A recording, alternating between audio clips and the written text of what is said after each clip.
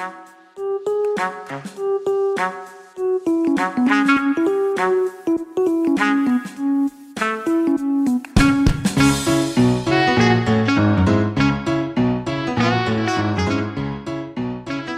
everyone to episode 52 of the Slow Spin Society podcast. My name is Paul, and joining me as always is Rob. What's up, man? Hey guys, what's up? What's poppin'?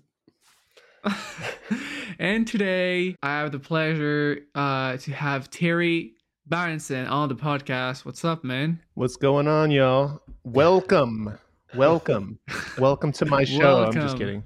How y'all doing? So Terry just bought the podcast. That's right. So You're sponsoring it now. yeah. I heard. Yeah. Only if I get a free place to stay in London, Always. France, and in Berlin, Always. and a bicycle there. Okay, Always. Always. You can have my bicycle. sweet. You can have all my stuff, please. You're like 5'2". Yeah, that'll work. 5'2". What size do you ride, Terry? What size? Usually an XL. I'm like a 60. Oh yeah, my mediums will not fit you at all. Even mine, I ride a 57, and that would be too small. Yeah, I mean, I've like my low pro's a size too small, so like I make it work. I can make smaller bikes work, but it's not Sure that. not the best looking thing. I look like a big circus bear on a small tricycle, you know. Yeah, love it. Speaking of Terry's Low Pro, if you want to hear more about, well, the Low Pro, Terry's bikes, we talked a lot about camera gears, cinematography, then you should listen to the pre-show. You can access the extended conversation at patreon.com/slowspinsociety-podcast or by subscribing directly on Apple Podcasts. But let's get into the show. Yay. Well, Terry, it's really nice to have you there. Really nice. Most of the people listening to this already know you and what you do, but for the ones who don't, could you quickly introduce yourself? Yeah, my name is Terry Barronson, if you didn't catch that. And I do a lot of different cycling and a little splash of camera kind of test stuff on YouTube. I was working full-time as a cinematographer until COVID shook some stuff up, and I still work occasionally, but I do a lot more on YouTube. And I didn't mention this, but I also do live streams on Twitch and some occasionally on YouTube as well. So live streams as in on the bike, riding around. And that's what I do. Yeah. That's a cool thing to be doing, man. That's a sick Yeah. Would it be confident to say that without COVID, there will be no Terry YouTube? I would say that COVID definitely pushed to grow the channel and for me to make more stuff. The problem with me is during COVID, I was in Los Angeles with a bunch of camera gear. I was on a job actually, and the job got canceled because of this thing called COVID. And I almost got stuck in Los Angeles. So I came back home, and they told everyone not to go outside, unless you needed to exercise or whatever, and just kind of stay in, and everything was closed. So I didn't know what to do with myself. So I started first I started live streaming. I wanted to learn something. So I was like, I should learn how to live stream, from my computer at home. So I learned that, and that's nothing, I guess, for most people nowadays, because everyone does video conferencing and video commuting for work. They all went through it, but dialing in the camera and the light and like working with OBS or whatever software you use and camera switching and all that stuff took some time to figure out. So that's what I did for a while, and then I started going out and riding and like just kind of documenting New York City during COVID, which those videos are like super long-winded, and like I'm just wearing a camera and riding around and like kind of commenting on things and just like stream of consciousness. It was almost like a live stream, because I didn't edit. Yeah. I didn't really edit that stuff. I just let it live raw. So that's all on there. And then, yeah, COVID really helped push the channel. And it also did a thing where the community around, at least on YouTube, kind of grew with me and my channel, because I was doing a live stream every day. So people were coming into the chat every day and saying good morning and started to get to know each other. And then out of that, some people realized they live really close to each other, and some people ride bikes and are friends with each other now, which is super cool. So, COVID was a terrible thing, but something good came out of it, Yeah. Can I ask you a little bit more about, for other people and for myself, out of curiosity, what is your format and cameras you use and editing, and how do you, because you create a lot of content and it's really inspiring, and for me to see someone doing what you do is all inspiring, because you've built this following and this the way you do it around your passion. And it's kind of what I started out with fixed gear again last year when I moved to Berlin. And you're very entertaining, and I wondered if it would be nice to explain a bit more about your process. Oh yeah, my process is I don't want to use the cheesy word of process. No. My process is a shit show. Honestly, the reason why I created this YouTube channel was a necessity to just kind of have a place to put stuff, video tests and things, and just like random stuff. I was at the production company, and it all revolves around like testing a camera and trying to find out like, what I can, how to use it, or what I can do with it. So if you go my channel, the first couple videos on the channel, it's just me wearing a GoPro on a chesty, basically, but like years ago, and just riding around the city. And those are kind of edited really short. They're like minute long, 2 minutes long maybe. But I was just trying to figure out how to use the GoPro, because we did have a job coming up where we might have needed to use some GoPro stuff. So I started messing with it. And just seeing what I can get out of it, you know what I mean? And trying to figure out like how well it would look if how stable it would be for POV and all that. And this is before there was like, nowadays you can just buy a GoPro and, you can just put it on a chesty, and just, most people don't really mess with the settings anyways. They just hit record and go. But I was trying to figure out how to get the most quality out of that little camera.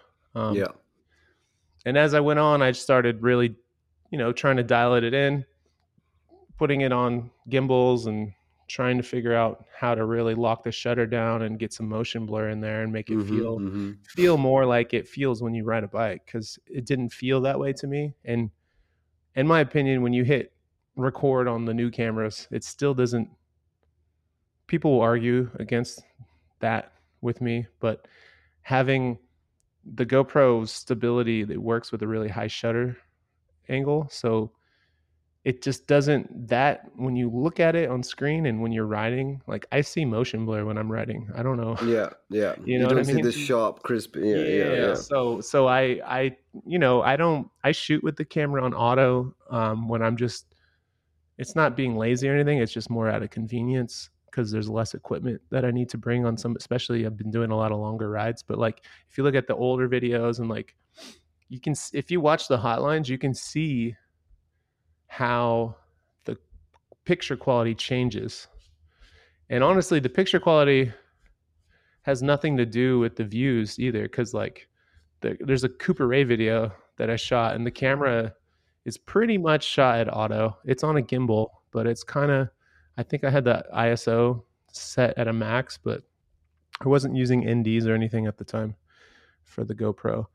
So it's sharp edges, but then as you go down, and look at like more current hotlines, you'll see that like, oh, now the audio is better. Oh, now there's motion blur, and like, you know, until I got it completely dialed in. But that's like just one example of like the process. This is just with the GoPro, just trying to figure it out, you know, and then like the having a place to just, it was kind of like a diary, you know, like putting it up somewhere. Because if not, you know, it's just going to live on a hard drive. And I thought that was stupid. Not that I never had the intention of like, oh, you're going to get 100,000 subscribers or more or whatever, and You've have done this so community. well, man. It's so inspiring. It's really, really inspiring. It just comes out of like just experimenting and stuff, you know. So that's what I always, people, you know, always ask, like, what's your camera settings or what's this? And like, I've shared them in videos, but the most important thing that I always try to tell people is like, you need to experiment. Like, you need to create. You need to actually be doing it. Yeah. And like understand why I landed on the choices I landed on to make, you know, like why I chose to shoot at this shutter angle, or why I chose not, you know, to put the camera in this position. You know, like you should figure that out for yourself, and then you would understand, you know, you get a better understanding. At least that's how my brain works. I have to do things to really learn. So somebody can't just be like, this is what you do, and then I'll know, you know, and like, oh yeah. You can take some tips and techniques from people, I think. Exactly. But actually going out and trying it and being like, that doesn't look the same. Why is that not what I want? Or maybe I put it here, or maybe I do this. And yeah, there's plenty of people who are like, you know, 60 frames a second, you know, and I'm like, okay, that's for you. You probably play a lot of video games, but that's not what reality looks like, you know. For me, maybe that's what it looks like to you. So that's good. Like, good for you. You know, I'll always see comments like that. And then, you know, you can keep going, and there's other videos. I just mentioned the hotline because that's probably the most popular video series, but there's other stuff on there. There's like these old, like before people were uploading 4K videos to YouTube. It's kind of corny now, but they're like called 4K chasing, because I was uploading 4K videos when like not a lot of people were. Yeah, I remember those. I remember those. That's when I first started following you. Yeah. So those videos, the reason why I even did those is because I was still at the production company, and this company that has now it's now done, it's over, but have you heard of Boosted Boards? That company that company reached out, and they wanted us to do, like, you know, it wasn't that big of a budget, but they wanted us to like do these videos, but it had travel involved with it. So they wanted us to go to like all these different cities and do these like really short videos in all these cities, because they had seen the hotlines. You know, that's where we got that job from. They saw the hotline videos, and they're like, oh shit, okay, maybe they can do these videos. Because I you know, there's like a sense of like the city's a character, and that's what these videos, 4K chasing videos, were about. It was about riding a boost, or the Boosted Board videos were going to be about, was like how each person commutes in a city and what the city looks like. So so I was like, fuck no. Like, I used to skateboard, you know, for 13 years. Like, when I was younger, I would skate. That's like, I had a bike, but I was full, like I would skate. That was what that's what I would do. I didn't ride, I would skate. And that's honestly where some of my background in filming stuff came from. Because I was always the fucking kid I got the camera, you know, and I would just record everybody. And we didn't even have editing software at the time. I would just plug in the RCA cables to the back of the TV and just hit play, you know? So like it was on a tape, you know? So we would just play it back. Exactly. So I was like, no, like that's corny. I'm not going to ride these Boosted Boards. But they sent us 2 of them anyways, and they sat in our studio. And I remember it took us like 3 days, at least me. I don't know what was wrong. I don't know why I had such an ego, but I was just like, I'm not going to be seen with that fucking Boosted Board. I will not, you know?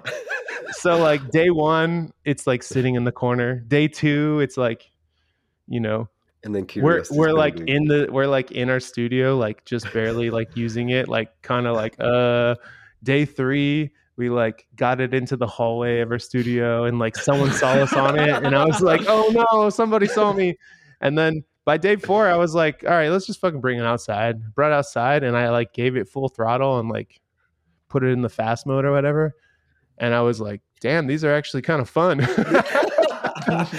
fly. Yeah, They're fucking fast. Yeah, and then I realized like the problem with that company, which they already knew, is like they cost too much. So like the type of people who had the money to buy them weren't necessarily people who had backgrounds in skateboarding necessarily. Yeah. You know, it was just people who thought electric skateboards were cool for some reason. It was the next thing. So these people who don't know how to skate or have no way to don't even know how to stand on a board properly are now riding them. So making the brand look bad. And then when you see someone on one, you're like, oh my God, look at that fucking guy. He's about to crash. Eat shit. Yeah. So anyways, all of that said, I needed to test to see if I can shoot board to board, because that's what they wanted. That was the only way to shoot. So I put a A7S II on a gimbal, and I rode around on a boosted board like the next day. And that's kind of how it all happened for those 4K chasing videos. I was like, well, I need to learn how to ride this boosted board, and I need to see if I can actually track somebody in traffic.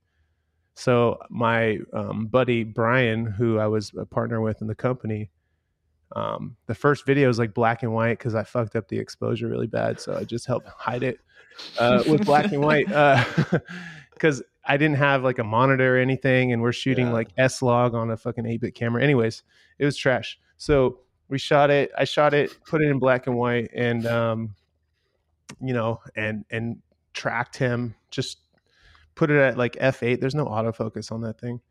Put it at, not a good one anyways, put it at F8 and just kind of zone focused it and just like tracked him around the city. And that was me getting used to tracking somebody, getting used to riding a boosted board in traffic. And honestly, because I have not confidence, like I'm like comfortable than most on a skateboard, at least most who would ride a boosted board. I think like I have some background in it of skateboarding that I'm kind of comfortable on it.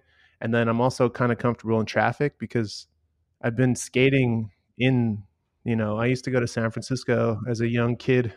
This is a long-winded explanation, but yeah, it's good. Just comfortable in the you know, in traffic and stuff on a skateboard, and then comfortable in traffic on a bike as well. That I just kind of like, it was okay. So then I started filming other people, and it just continued to help me develop the skill set and like the know-how to, like, you know, there's a couple things that I learned while testing that on people, letting people leave the shot and come into the shot, and how to make it more dynamic and stuff. So that's what those 4K chasing videos were. And then that, you know, gave me the confidence, and then I was like, yeah, we'll do this job. So then we traveled to like 5 different cities for boosted board and filmed some of the earliest videos, all because of me just testing cameras. And that's where the stuff came from. And I mean, you just said you started watching the channel back then, and that's kind of what that was. So that's what the channel's always been. And now that I'm like in a spot where I'm like, oh, this is like full time, I'm feeling like, man, how do I just put camera test stuff on something that's actually the real thing now? It's kind of hard. But also, you know, like a lot of that stuff, you didn't ask me this question, but I'm going to just dive into it. A lot of the like hotlines and like 4K chasing, like I love doing the more like the 4K chasing video style, where it's like edited and like there's a lot of different variety of cuts. Like I'm more into doing that instead of hotlines nowadays. If I'm going to do a bike edit, I just think they're more entertaining to do. I think they're more entertaining to watch. They're not as they're obviously not as like intense and like you know, there'll always be. I'm not saying I'm never going to do a hotline again. It's just like I've done so many. I'm just kind of giving it a nice break. Okay. It's just like done a lot of them. So, and I think kind of shared the idea. I was like trying to get people to like, you know, not like step up and take my place, but I was like, you know, there's other people who are doing exactly what I've done. There's a guy in Chile that I know, Lucas. I can't think of his last name right now, but he does a good job. Actually, I think they're here right now for Monster Truck. He does a really good job of like documenting his scene out there. Obviously, Lucas Burnell, it's not the same, but he's got his own kind of thing, and he's the OG. He's the one that really like was the first to really confidently and collectively film people on bikes, like the camera's moving and he's tracking moving bikes, you know. That's what I mean by that. And then was the like doing was it properly, the both cameras on both sides of the helmet. yeah, like, you know, that's because it was so shaky, you know. They had to cut it all the time, like lots of cut. Yeah. That's kind of why I thought the hotline stuff was something cool and different, because you could just let the shot linger for so long. And the longer the shot lingers, I feel like the more and more and more intensity builds, and the more things that are happening in front of the cyclist. You can see the city moving around and the cyclists going around these things, and it's just like kind of mesmerizing, you know. Yeah. What else? I'm just rambling now, but other videos is just like, you know, just camera test, man. Like I get a new camera and then I do like a camera test, and I don't even put a lot of like, this is like kind of a fault. Like I don't put a lot of like work into the post or something. Like, you know, I've uploaded some Blackmagic footage and people are like, you graded that like shit, like all this stuff, and I'm like, yeah, I know, because I'm fucking not good at grading. and I don't care to like, not that I want to put a bunch of trash up, it's just like I want to put that's a camera test, now I want to put it up so I can move to the next thing. I don't want to work on it for like a week, you know. Yeah. And that's kind of what I was like trying to transition to, is like it seems like I'm slowing down as far as like the amount of videos I put out consistently. At least the beginning this year is feeling that way, you know. I'm just kind of doing videos that take a little bit longer in terms of like editing and stuff. They're not anything, you know, the videos aren't crazy or anything. They're just, there's more information and more like layers of things that I'm trying to put onto stuff to just make it a little bit different from what I've done before. So, and then the cameras I have here that I use frequently, I have a like I call it my YouTube camera. I have an FX3. That's like that's like my Sony. It's like my I really like them. Yeah. Yeah, it's I'm using one recently. It's not bad. Everything about it is pretty damn good. Great camera. Yeah, and so I have that for YouTube, but honestly, like if I'm shooting like a bike ride and I'm on the bike, I have brought the FX3 with me, and I have shot like edits, like bike edits. But if I'm personally on a bike ride and I'm riding, I'm just not bringing FX3 with me. I'm not like I'm not gonna vlog, you know what I mean? Like that's just not my style. And I find that what's his name? He's in the UK. He's doing well. Francis Cade. He brings like he brings like a Sony with him, and like, you know, I think lately he's been doing more GoPro stuff, but it's like, you know, I got to give it up to the man for carrying a fucking big ass camera around with a 16 to 35 like on his back, and he's doing like real road rides. I'm not gonna do that. But I also don't talk to the I feel like I don't for YouTube. I don't talk to the camera as much like that on the scene. You know what I mean? Mm-hmm, But I'm trying mm-hmm. to get better at that stuff. Mm. But the GoPro, if I'm shooting with a GoPro, and I need to say something on the camera, like I'm all about using the iPhone. Like Yeah, I was just about to ask, what do you think? Yeah, it's in yeah. my pocket, and honestly, like I have the newer one, and I It's amazing, right? yeah, for what you're getting out of it, as long as there's sunlight out.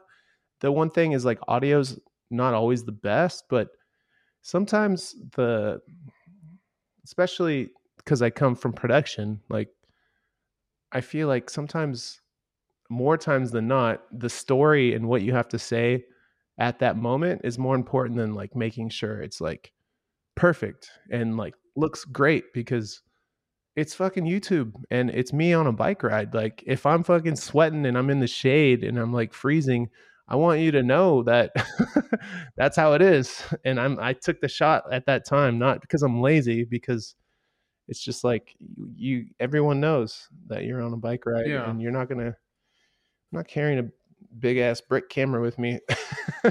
I love shooting and I love riding. I Yeah. still find it hard to combine them. It's really hard. It's really Yeah. hard. It's one of the biggest things. I want to create this content, but generally, once I get on my bike, it has to be a conscious effort to actually get the camera out and then do something. Yeah. It's, you know what it is? It's like momentum, right? Yeah.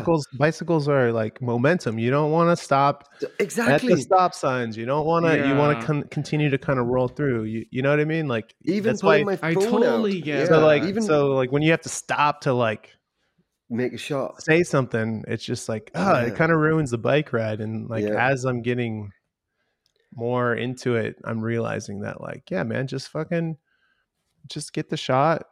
How like and not don't ruin the ride over it. Yeah. Because like I want to be out there. Totally get I want to be that. out there to ride, you know, and no, I'm not always just like rolling around Manhattan. Like I love riding through the city.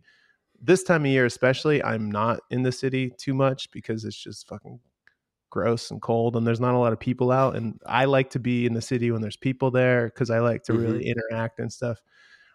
So you know, I like riding on all kinds of things, not just doing hotlines and chasing people through streetlights. Like I love riding, you know, mountain bikes. I love being underbiked on my gravel bike and riding on mountain bike trails. I love being out there and doing long rides. So those kinds of rides, it's way harder to stop when you're really kind of tested a lot of the times I'm tested on those rides more than I am in the city for sure.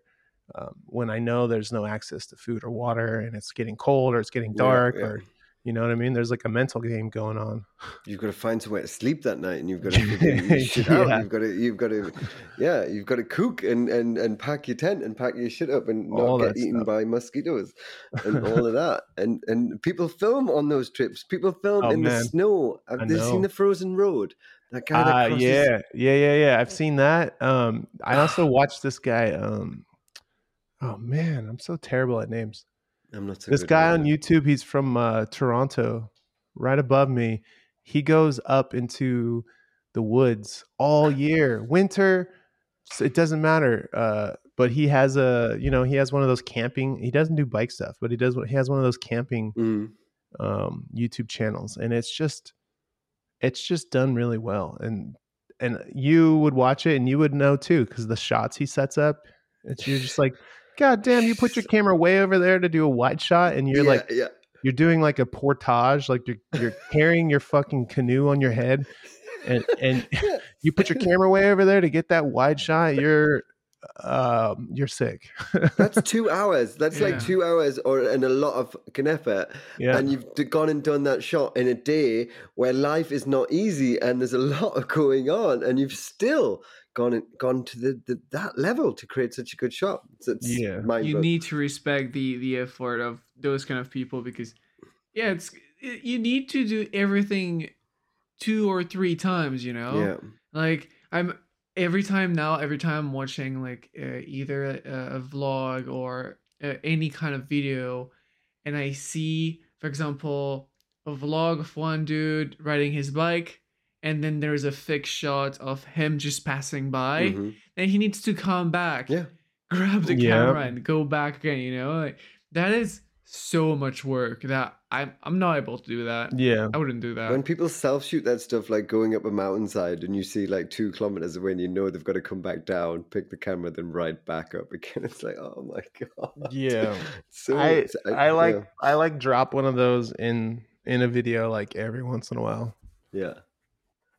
I need to ask one more. Can I ask Yeah, one more yeah. camera question first? Well, a couple more camera. What was your first camera? Do you remember your first camera? when you Yeah, were I mean, shooting I don't know skate stuff? I don't know the model. It was a Sony. Mm. It was like gray, white, and black, and I Oh, put the white and black one. I put stickers all over. It wasn't that expensive. Mini DV though, was it? It was tape. I don't remember. I think it was mini DV. Did you have like a fisheye screw-on lens? So in San Francisco, there are all these like camera shops on Market Street, and I walked into one and bought a, it wasn't the fisheye lens because it wouldn't work on my camera. It was like a wide angle adapter, and it was like, the edges were completely soft, and yeah. I mean, I can't totally remember, but I knew then. I was like, oh yeah, that looks cool, but like it was like soft edges and black, and it was 4:3 obviously, and like yeah. I wish I still had it. I wish I still had the tapes. Like I wish there's a lot of stuff I wish I would have, because like I would have, there was no internet then, so like I would have tried to upload it. Like I have the stuff now to do transfers from that stuff, because I did have this dad cam that I was using, and there's some dad cam, I call it dad cam. It's like a more modern Sony kind of camera that shoots on it shoots on these like DVD-Rs or something. I don't know. Okay. But I was using that. I started using that on a couple videos, and that was really fun to just like have this shaky dad cam footage as like B-roll. And then I did a full video of my friend riding to Central Park. It's called like How to Poach Central Park. And I don't know, it's pretty funny. It's nothing like super cool, but it's just my friend doing dumb shit on his mountain bike. Sounds perfect. Yeah. That was my question. Thanks. I wanted to get that in. That's a lot of camera stuff and video, but yeah, I'm like, that's the channel, super dude. grateful for for like everything you put out there. It's really nice, especially during COVID. It was a burst of fresh air. Seeing like people are still going outside and being able to look what's out there on the other side of the world. It's really nice. Coming back onto bikes, do you remember how you got into bikes? I mean, after skateboarding? Yeah, bikes came before skateboarding. Technically. Oh. Yeah. So I got into bikes. Let me see. I don't know how old I was. 1 year. So my birthday is right by Christmas. Like 5 days away. So 1 year, I always get the like, okay, for your birthday and Christmas gift type shit, So for my birthday and Christmas gift, when I was a young kid, I really wanted a BMX bike, and this local bike shop had a GT Interceptor, which is kind of like one step over like baseline welcome to BMX. Yeah. Like the one that was really good was the Mach 1, and then the Pro Series. So I had, 3 steps down, but it was a cool bike. And I would go to the local jumps, which were just areas around where I grew up. They were going to build houses, so they had all the foundations flattened, but they didn't build them for a long time. So it was built on a hill, so there were all these natural transitions. So we just built a bunch of lips, and then there was like piles of dirt. So we like had dirt jumps. So we would just do like, normal kid dirt jump stuff. And that was what I knew of BMX. I didn't know street BMX with pegs. I didn't even know that existed, but I had, I tried to get every BMX plus, and I would stare at, what's it called? Dan's Comp. And it was just like a mail order, like not even a website. You had to like highlight what you wanted. You had to go through the write it back of the down. magazine and Yeah. look at the price. And they be were like, they were like tiny, like really thin, like small typeface. So that was my introduction to bikes. And then I started racing BMX for the ABA, which is, and I raced in Napa mostly, but I did go to a couple other tracks. So that is how I got into bikes. And then I took a long break because I got into skateboarding. Mm-hmm. But I got into skateboarding because I broke my wrist racing my bike. And I showed up. So I broke my wrist on a Sunday. It was like a triple points, like, I don't think it was a nationals race, but it was like a triple points weekend. So like, meaning you like can rank up really fast. You get 3 times the points for ranking. So it was like towards the end of the year or whatever. So I think at the time I was like just about to be expert, and I was only like 14, 15 years old. So, what happened? I looped out on some doubles, or I went over the bars or something, and I had to be taken to the ambulance, broke my wrist, knocked myself unconscious. And, Shit. I tried to go back to practice on Wednesday, and I had a cast on my arm, obviously. And they were like, "What are you doing?" Like the people who like organize the race, there's like a starting gate and stuff. It wasn't just like jumps. It was like a track. So like, the race organizers was like, "You can't ride. You have a cast on your arm." And I was like, "What do you mean?" And they're like, "No, you can't. We're not going to let you ride." And I was like, "All right, fine." And my friend was like, "Hey, there's a skateboard in my trunk. Like, go." It was right by the Napa College. They were just like, "Go." He was just like, go fuck around on the skateboard. So I did. And then pretty much after that, I just never stopped skating. That was it. Because I couldn't ride. So I just started skating all of a sudden. And then off and on, I would use my bike, my BMX bike, to like pedal over to skate spots. And then for a long while, I didn't ride. I didn't start riding bikes like seriously again until like 2007. How old are you, Terry? If you don't mind me asking. I'm 39. 39. Too old for this shit, man. I'm 35. Too old for this shit. So yeah, at 2007, like, without giving you my whole life story, I got out of high school, went into the military. I got out of the military. What? I got out of the military in 2007, went straight into college. I went to the military so I can go to college. So I started college in San Francisco, and I had a bike.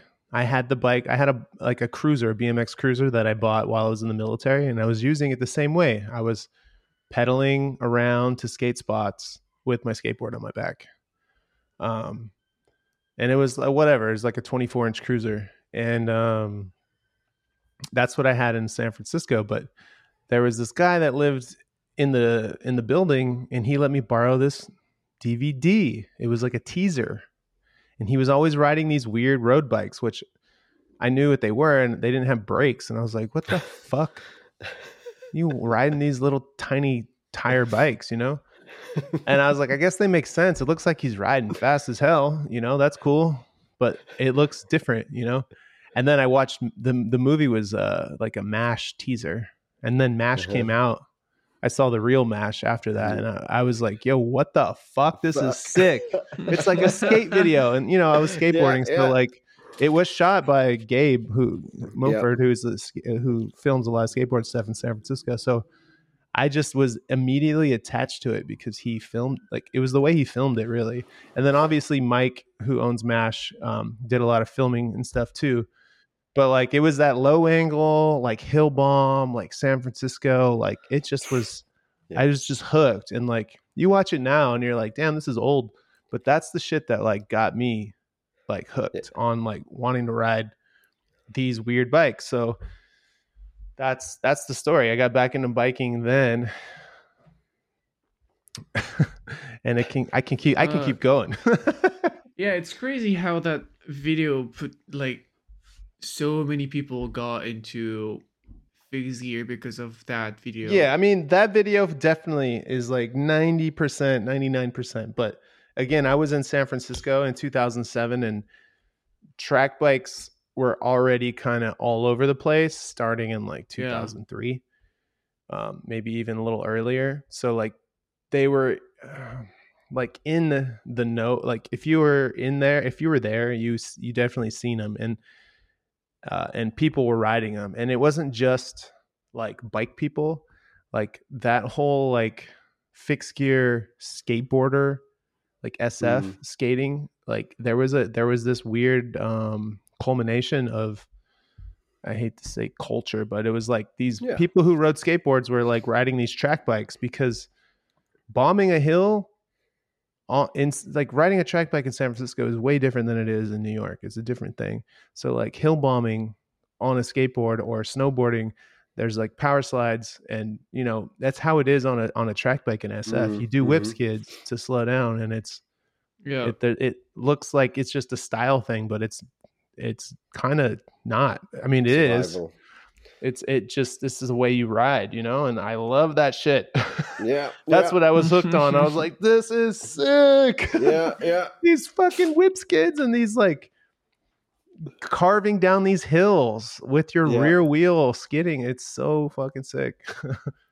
Oh man, yeah. I rode BMX for so long, and then someone was like, why don't you try one of these? I was like, what, a road bike? They were like, no, look at it. And, you know, it had risers and no brakes. And I was like, what is it? Do you know what I mean?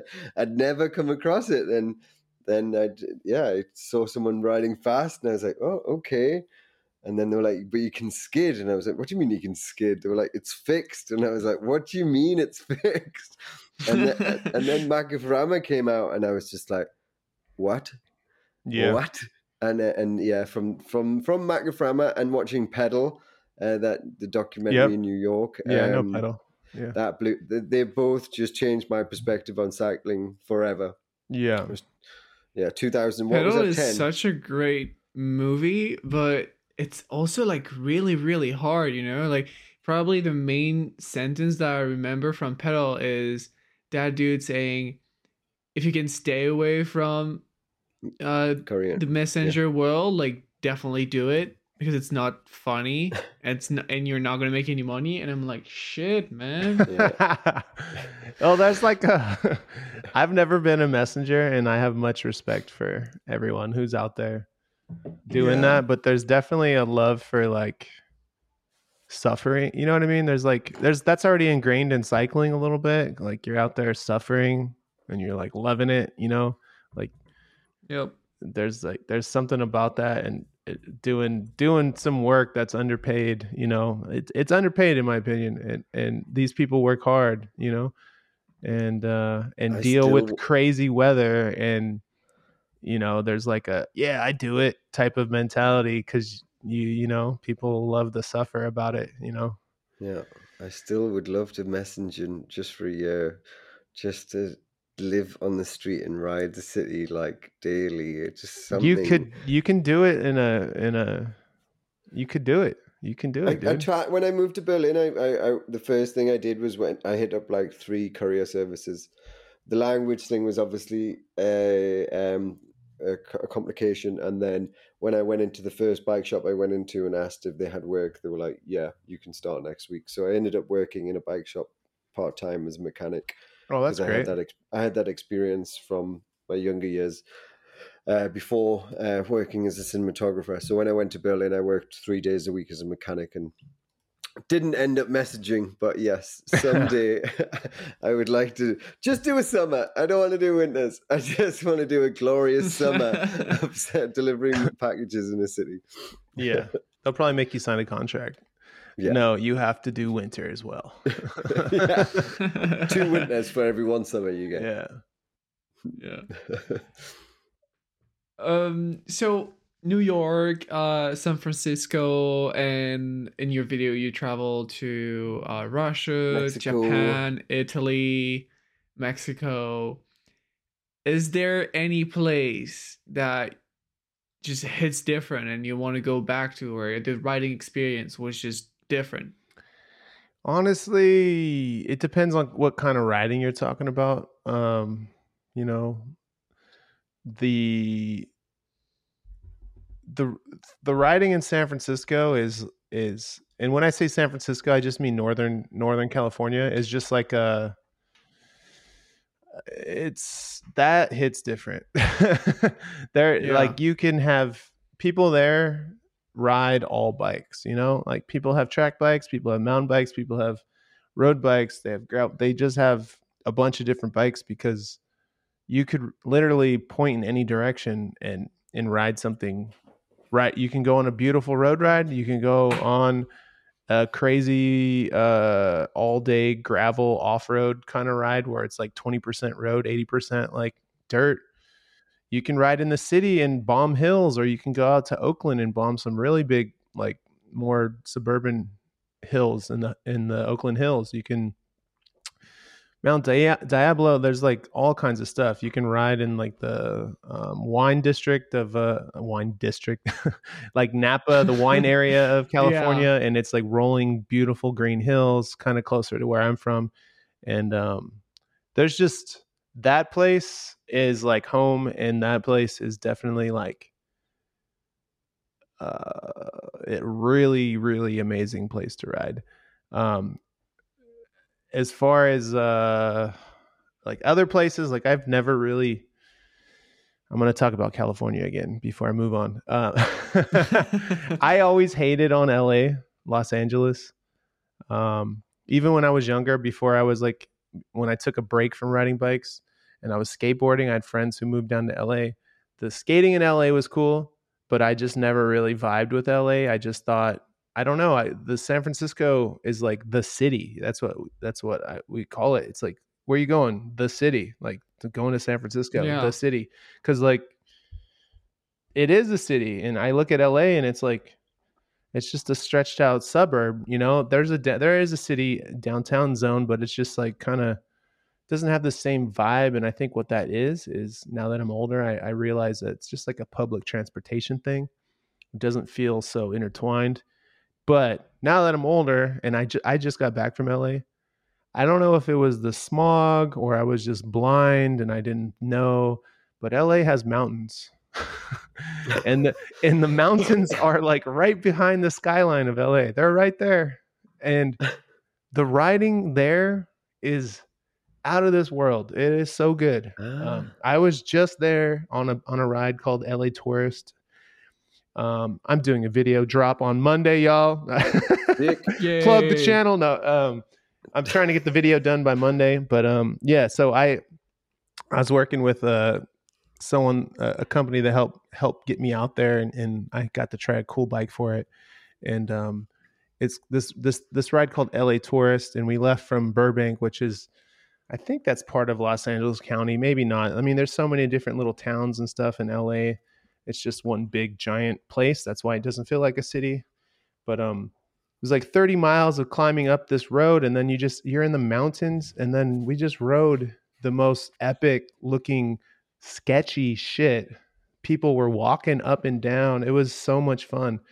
And we just barely scraped the surface of the LA mountains. So I would say LA for sure is in the mountains is somewhere I definitely Sick. want to go That sounds back and really good. ride. It's Yeah. definitely not somewhere you want to bring a track bike.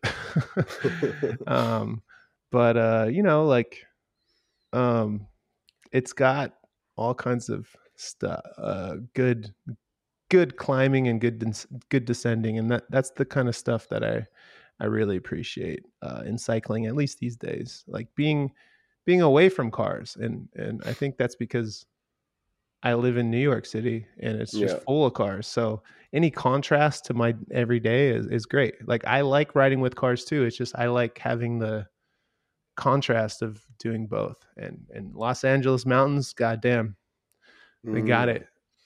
And then out of other countries, I don't have a lot of experience riding like too much off road. I'm gonna keep talking about off road until I get into the city stuff. But Italy in the like I've ridden there in the Tuscan area, and Mm-hmm. it was really good. a little scary because it's so hot. You have to prepare yourself for that, but really good riding out there. And then they don't have too much. I guess Japan's pretty good, but city riding, I think Jakarta was like mind opening. It was a really cool place to ride. Interesting choice. To ride in the city, because the way that how densely populated it is, and how you kind of ride on these highways, in the way there's like a hierarchy between cars, scooters, bikes, and pedestrians, and it was explained to me that if a car hits anybody, it's always the car's fault. If a scooter hits anybody below a car, like a bike or a person, it's the scooter's fault. If a bike hits a person, it's the bike's fault. And then the pedestrians they're never at fault. So like, and then it works its way up. So it's like the opposite in India. And it's like and it's like the kind of the opposite in New York. It's just like the fucking, you get hit and it's like whatever. The biggest thing has right of way. Yeah. But I mean, there's a flow too. It's like things, it's kind of like that. I've been to Vietnam as well, not really riding bikes, but I've, seen the scooter life there, and it's like people just go with the flow, and it works. And that's kind of why I like Jakarta, because it had like its own kind of flow. I've never been to Jakarta, but I remember a courier friend talking about it, and he said, yeah, this is the place you're gonna have the most fun with your clothes still on. I was like, yeah, that appeals to me. Yeah, that speaks to me. That. What if I take my clothes off? Is it more fun? Is it more? Yeah. Do we double the fun then? Okay, so Jakarta, and then the West Coast. Yeah, much love to the West Coast. And then if you want to talk mountain biking, you probably don't. People don't. Obviously, I'm sure not a lot of people who listen ride mountain bikes. Maybe not. But I'm actually leaving on Monday, going on a mountain bike trip with some friends to the Four Corners region of the United States. So we're going it's Colorado, Utah, Arizona, and New Mexico. They kind of meet. All the states meet, and they kind of make a perfect 90-degree kind of corner there. So. I don't know if just tell me to shut up if you guys knew that, but no, not at all. I don't. Okay. Some people call it the Four Corners. I don't know. So we're doing a Four Corners trip. Okay. Yeah. And we're hitting all those states, and we're leaving on Monday. Nice. And it's a mountain bike trip. So how many miles do you cover? We're not going to be touring. We're actually going to be driving between. Yeah, we're going to be driving between. So we're going to hit Grand Junction, Colorado. We're flying in Denver, driving over to Grand Junction, and we're going to ride in Grand Junction for 2 days, which there's a couple areas there that are really good that I've seen, never ridden there before. And then we're going to go into Moab, Utah, and we're going to get shuttled. So someone's going to park our car in a parking lot, and then they're going to shuttle us up to this area and do part of this ride called the Whole Enchilada. Hopefully there's not too much snow, but sounds amazing. The shuttle service will take you as high as the snow level, basically, because they know better. Okay. And then in the summer, I think it's like 7,000 feet of descending. What? Shit. What? Yeah, and it takes like all day. And there's like climbing. And there's climbing in the middle too. And it's like pretty technical in some parts. There's like crazy rock kind of drops, and like I've seen, if you look it up, you'll see there's like some people ride it all. Some, it depends on your skill level, but you can always get off your bike. And that's kind of what I like about mountain biking, is like it kind of pushes me into a zone where it kind of pushes me into an area and it's not just jumping jumps, but it's like just kind of what is possible on the bike, just what you can roll down and roll and climb up. It's just kind of crazy once you get more confident on the mountain bike, what the bike can actually do, And then and what you're capable of doing. It's like all you find out that a lot of it's just mental. It's like just what what you believe you can do and how clear your head is. I think especially after you've had good bike control in different environments, You and then learn, dude. you learn, Yeah. yeah. I think They learn a I lot. honestly I tell people who like riding track bikes and like riding through traffic, there's comparisons to, in my Yeah, opinion, to riding mountain bikes at yeah, speed on trails and single track. There is then to riding in traffic, filtering through traffic on traffic streets. hmm There's this thing that happens where you're, especially on a brakeless bike, where you're like looking far ahead and yeah, you're analyzing things as they're happening. You're kind of like, telling the future, people would think, but you're just reading your space properly, and you're not focusing on what you're riding on. You're focusing on what's coming up, and yeah. you're just getting through it and navigating it that way and making choices and decisions before you're getting there. And that's when that's where line choice and all that stuff starts to happen. But there's a lot of similarities, in Yeah. my opinion, to mountain biking and track bikes. And I hope one day we can get everyone on the dirt and Yeah. ride the street. And Yeah. I think it makes you a better rider. I'm Riding not a all, purist by any means. I yeah, like all forms of bikes, man. yeah, I mean, I find road the hardest to get into, to be honest. yeah, Like me too. just getting out on a road bike, because I see a gravel path and I'm like, oh, that looks Yeah, nice. I want to go down that. I mean, Yeah. it doesn't mean just because you're on a road bike doesn't mean you can't ride gravel. It doesn't. Yes. Yeah. Yeah. I'm not saying That's it what I does. used to. That's what I thought a Yeah. gravel bike was before there were gravel bikes in San Francisco. Yeah. But yeah, I'm definitely not, and I think a lot of our listeners cross over as well. So Oh, that's great. yeah, please feel free to go down any of that. It's for me, cycling is the thing that saved my life in so many different ways, in so many different forms. It's not the bike, the type of bike. It's the freedom. I think the Yeah. ability to get on two wheels and feel alive is just yeah. So the reason why I'm talking, I went really heavy into trails and talked about California, and then I talked a little bit about city riding. Is I think the two best bikes to travel, at least to be a tourist with, Mm-hmm. like not to go to an area you've never been to before. I love the mountain bike.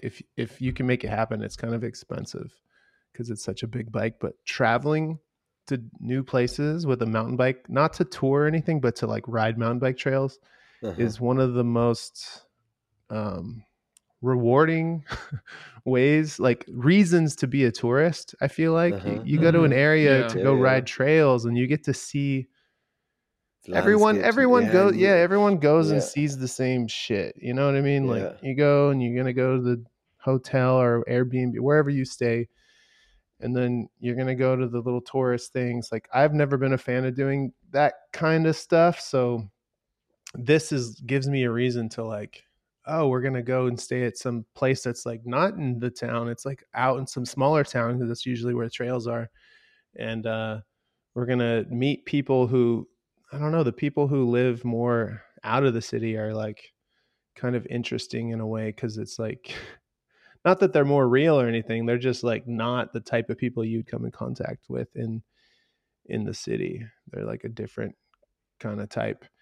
But then on the flip side of that, traveling with a track bike is fucking amazing as well. Yeah. Like there's so much community. Yeah. You can go to a city, you can meet people. I mean, that's just cycling in general. Yeah. And you, same thing. You'll go to the city and you can ride out of the city as well and do rides, but like you can ride within the city. And because you have that bike, you are not stuck. No. You are not stuck. You don't have to wait for a car. No. You have the ability to go ride around and see things way differently than somebody who doesn't have a bike. You can go down a street that you wouldn't normally go down because it's not in the right direction, but it looks interesting. Exactly. And if it's the wrong way, you just turn around and you come back, and it's minutes. When you're walking or you're with company, that just isn't an option. You just don't get that freedom. You get to see a city on a track bike or any bike, whatever. Do you know what I mean? In a different way. I love a weekend away to a place that I've never been before with a bike. It's endless possibilities of just seeing things. Beautiful. Yeah, Yeah. I can't agree more. It's so good. So Yeah. the rest of the I guess the rest of the trip, yeah, we're just going to Arizona and then we're going to New Mexico. I just wanted to finish that thought. Sorry, yeah, finish it because Yeah. no, that's perfect. That's amazing. I mean, the entire trip sounds incredible. What was the first one called? The whole enchilada?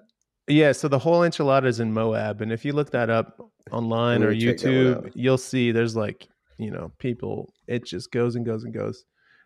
That's like the best effort to fun ratio. You just drive there and you descend, and that's I mean, Yeah. there's some climb. There's a little bit of climbing in there too, but yeah, it's mostly descending. So the shuttle takes you up, and I guess you go down a bit. You go down. There's a little bit of up and back down, and some rocky It's mostly down, situations. Yeah, but yeah, there's I believe there's a couple little punches, and I think you still have to do some climbing. Sounds sick. Sounds But it's sick. but it's like an all day thing, and you just get to, and you're out, and the landscape is crazy. You're riding on rocks, it's like that whole zone, that Four Corners zone, is very similar type of terrain. Like Sedona is a really bright red. I think Moab is like a gray color. I don't know about Grand Junction really. I think it's a mix between actual dirt and rocks. And then I've never been. We're going to Santa Fe, and then the guys are leaving, and then my brother, who I recently got into mountain biking, he is hyped on mountain biking. He's a little bit Nice. younger than me. He's 32.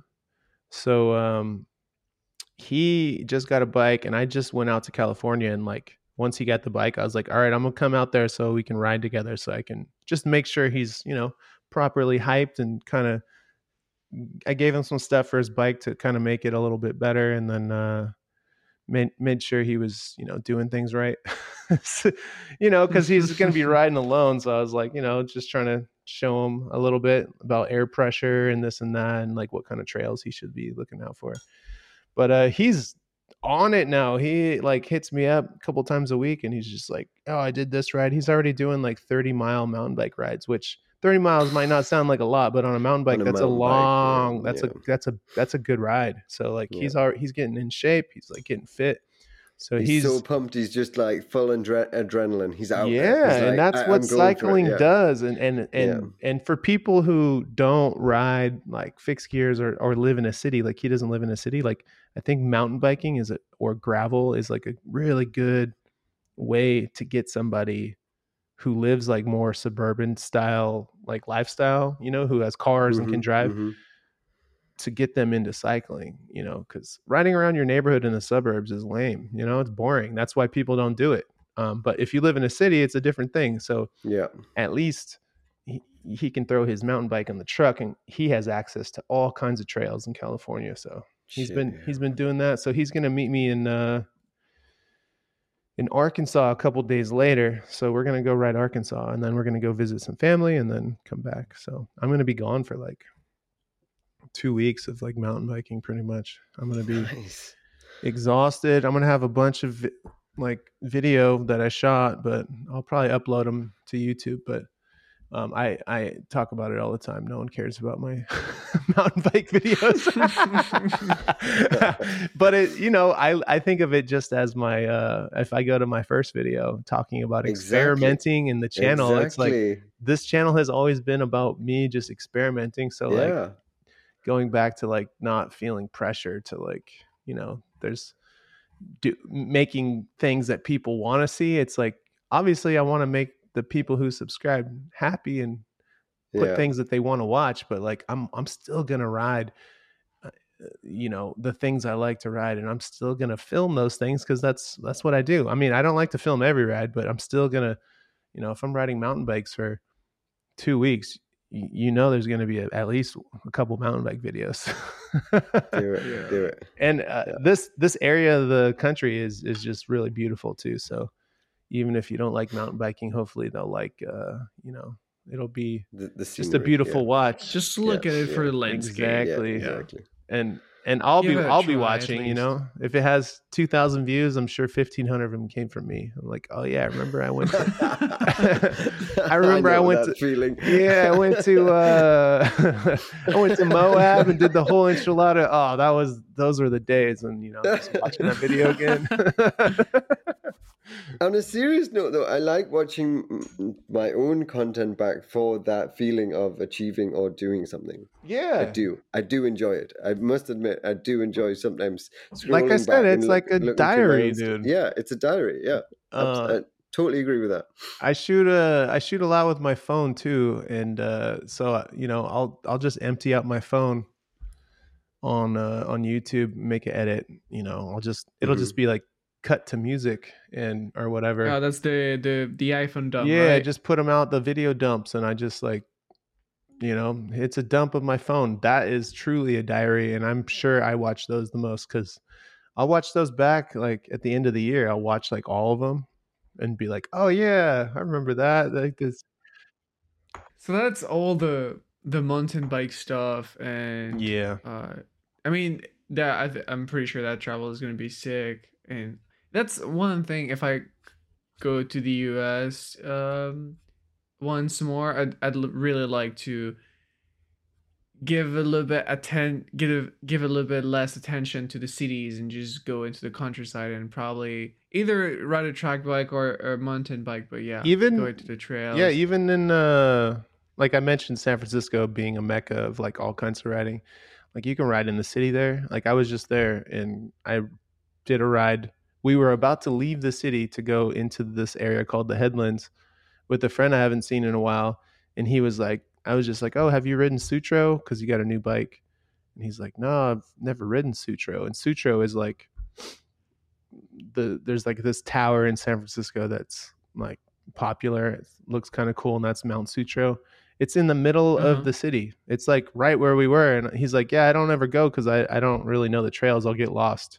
And I was like, "All right, let's go to Sutro. I want to show you how to get there so you can ride there." And we had such a good ride, and like we were still in the middle of the city. It was like you know, it was like maybe an hour and 45-minute ride, but it was like 25 miles and 2,200 feet of climbing just like in the middle of the city, and it was all 80% dirt, trails, and we were both on like kind of gravel like bikes, and that like that type of stuff is kind of it's possible in other cities as well. I heard Richmond, Virginia has really good trail network within it.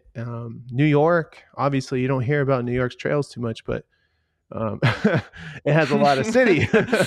Which ones are the But yeah, underground? but no, but there's a couple stuff that's like there's a couple things here that are like kind of fun because, and it's not just because I live in the city and I don't know any better, because like I do travel to California quite a bit, so I know what I think good riding is, and there's some stuff here that's it doesn't have the same elevation and it's not as close to your front door, but New York has some good trails too. It's just they're just not ridden very much. Like I mean, there Mm. people just don't ride. You just hear about the city riding, and most people here ride road bikes and track bikes. It's hard to get people to kind of ride on the dirt more. But there's there's some really good mountain biking that's close by that I really like. There's a bike park in New Jersey that we go to a lot. Prospect Park, I mean, it's nothing. It's really literally nothing. But bringing a gravel bike on the trails there, super fun. It just makes Mm. it just sketchy enough where it's fun. Um, Yeah.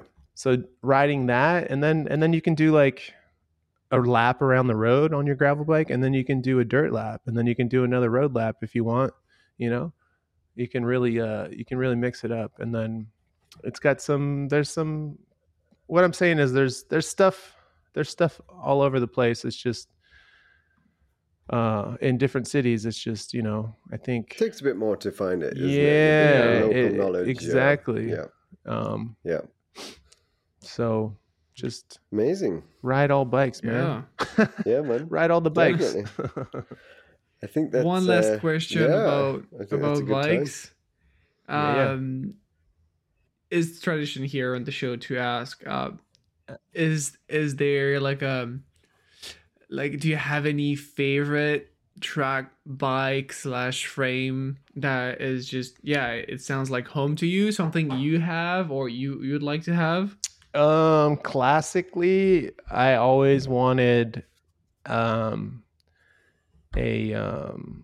Cannondale like track, the like 90s. Oh, C-Track. Yeah, the like the Yeah. 90s one. Like there's like a couple OG frames that I never had. Yeah. That one, the GTB, the triple triangle. I always thought that one was really cool. Now these bikes are bikes that I probably wouldn't ride daily, you know. I would probably, these are the types of bikes I would have like a city gear on and ride around the city occasionally. Yeah. Cuz you know, they're old, they're like 1-inch head tube type bikes, but and then the Bianchi, the concept, yeah. Oh, that thing, just my favorite. Yeah, just like getting into riding track bikes, like that was like kind of the bike. So those three are like classics for me. I was never heavy into like NJS frames because I'm just a big dude and there's not a lot of You'd fooled the top tube. and there's not a lot of Yeah. there's not a lot of options for my size really. And then so those aluminum frames kind of spoke more to me, even though I heard the Cannondales are pretty not the strongest. The rear end dent pretty easy. Yeah. And the Bianchi will just crack under you at any occasion. But yeah, but the 22, man, often. The number 22 Little Wing. That's what I have. But you know, it's more of like, if I had a velodrome there's a velodrome here in New York, in Queens. It's just outdoors and kind of beat. Like I don't race or anything, but it's more set up for riding it on that than it is on the streets. You know what I mean? Mm-hmm. That one's a future classic, though, without doubt. It's 100%. People are gonna be looking for that one in, I don't know, like 20, 30 years time. Yeah. Less. It's a good bike. It is a good bike. But I don't, you know, that's it for track bikes, really. I don't think I'll buy another track bike. I think I got the bike. That's what I have. I'll never get rid of it. It's the forever. Yeah. The forever bike. Like it's like that bike is forever. And my gravel bike, which is also number 22, is like the Divide, right? It's the Drifter. It's like, never. Oh yeah, the Drifter. Not getting rid of that bike either. You know, I don't know what bike would come out to make me want to get rid of that. I'm gonna listen to this later in like a couple years and be like, aha, and be like, yeah. Unless it, you know, something happens to it. That's about it. You know. All right. Well, if that wraps it up for Track Bike, that's also another episode of the Slow Spin Society podcast wrapped up.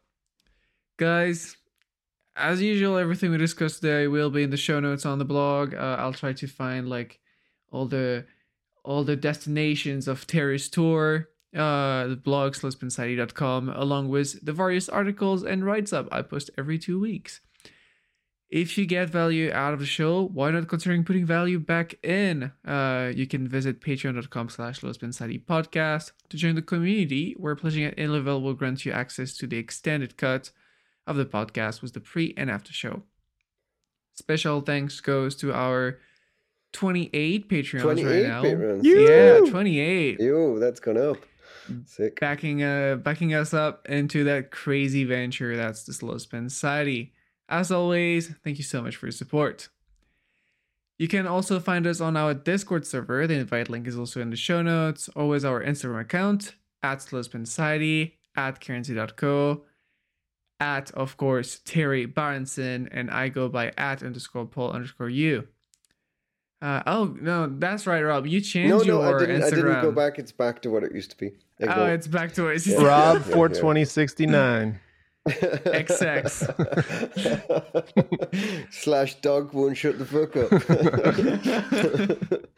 Sorry about the dog. Well, guys, sharing the podcast with your friend is by far the easiest way to support the show by giving us a good review on the platform of your choice. The music is Lovely Swindler by Maria, and the illustration, as always, is by me.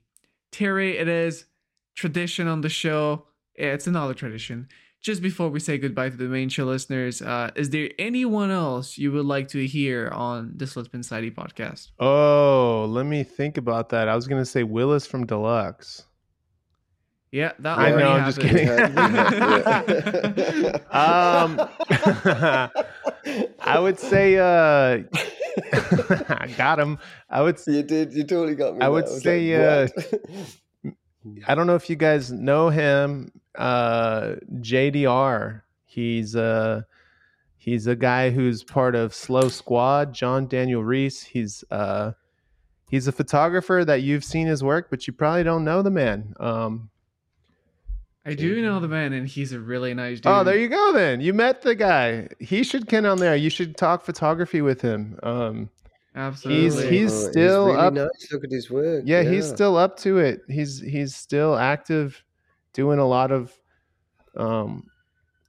cycling photography work that you guys probably seen that you didn't even know he took the photos. I didn't even know he took these photos. Yeah, look at that. You should hit him up. I think I'm gonna send it. I'm gonna DM him. Yeah. I'm like, hey, what's up? Long time no see. And it's gonna be like, last time I saw you were a kid. You're looking like 14 or something. Sick. But yeah, awesome. Great Sounds recommendation. Terry, honestly, absolute pleasure to talk to you, man. Like, I really, really loved it from the bottom of my heart. Like, really like chatting with you. Really nice to hear your opinion on everything. And thank you for coming on. Oh, no worries, man. Thank you for letting me ramble for a while. It was good to be here. Good to meet you guys.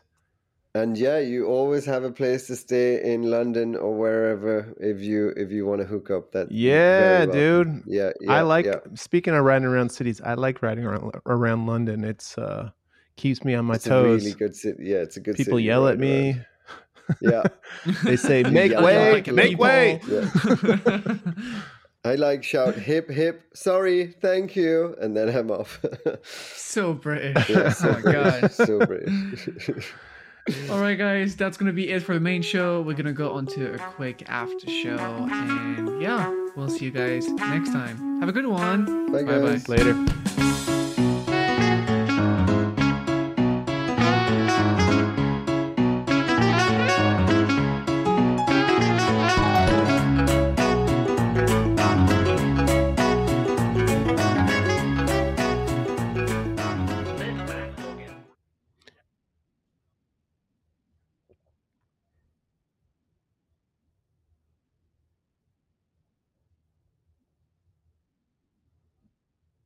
I'm happy that Rob's riding his bike.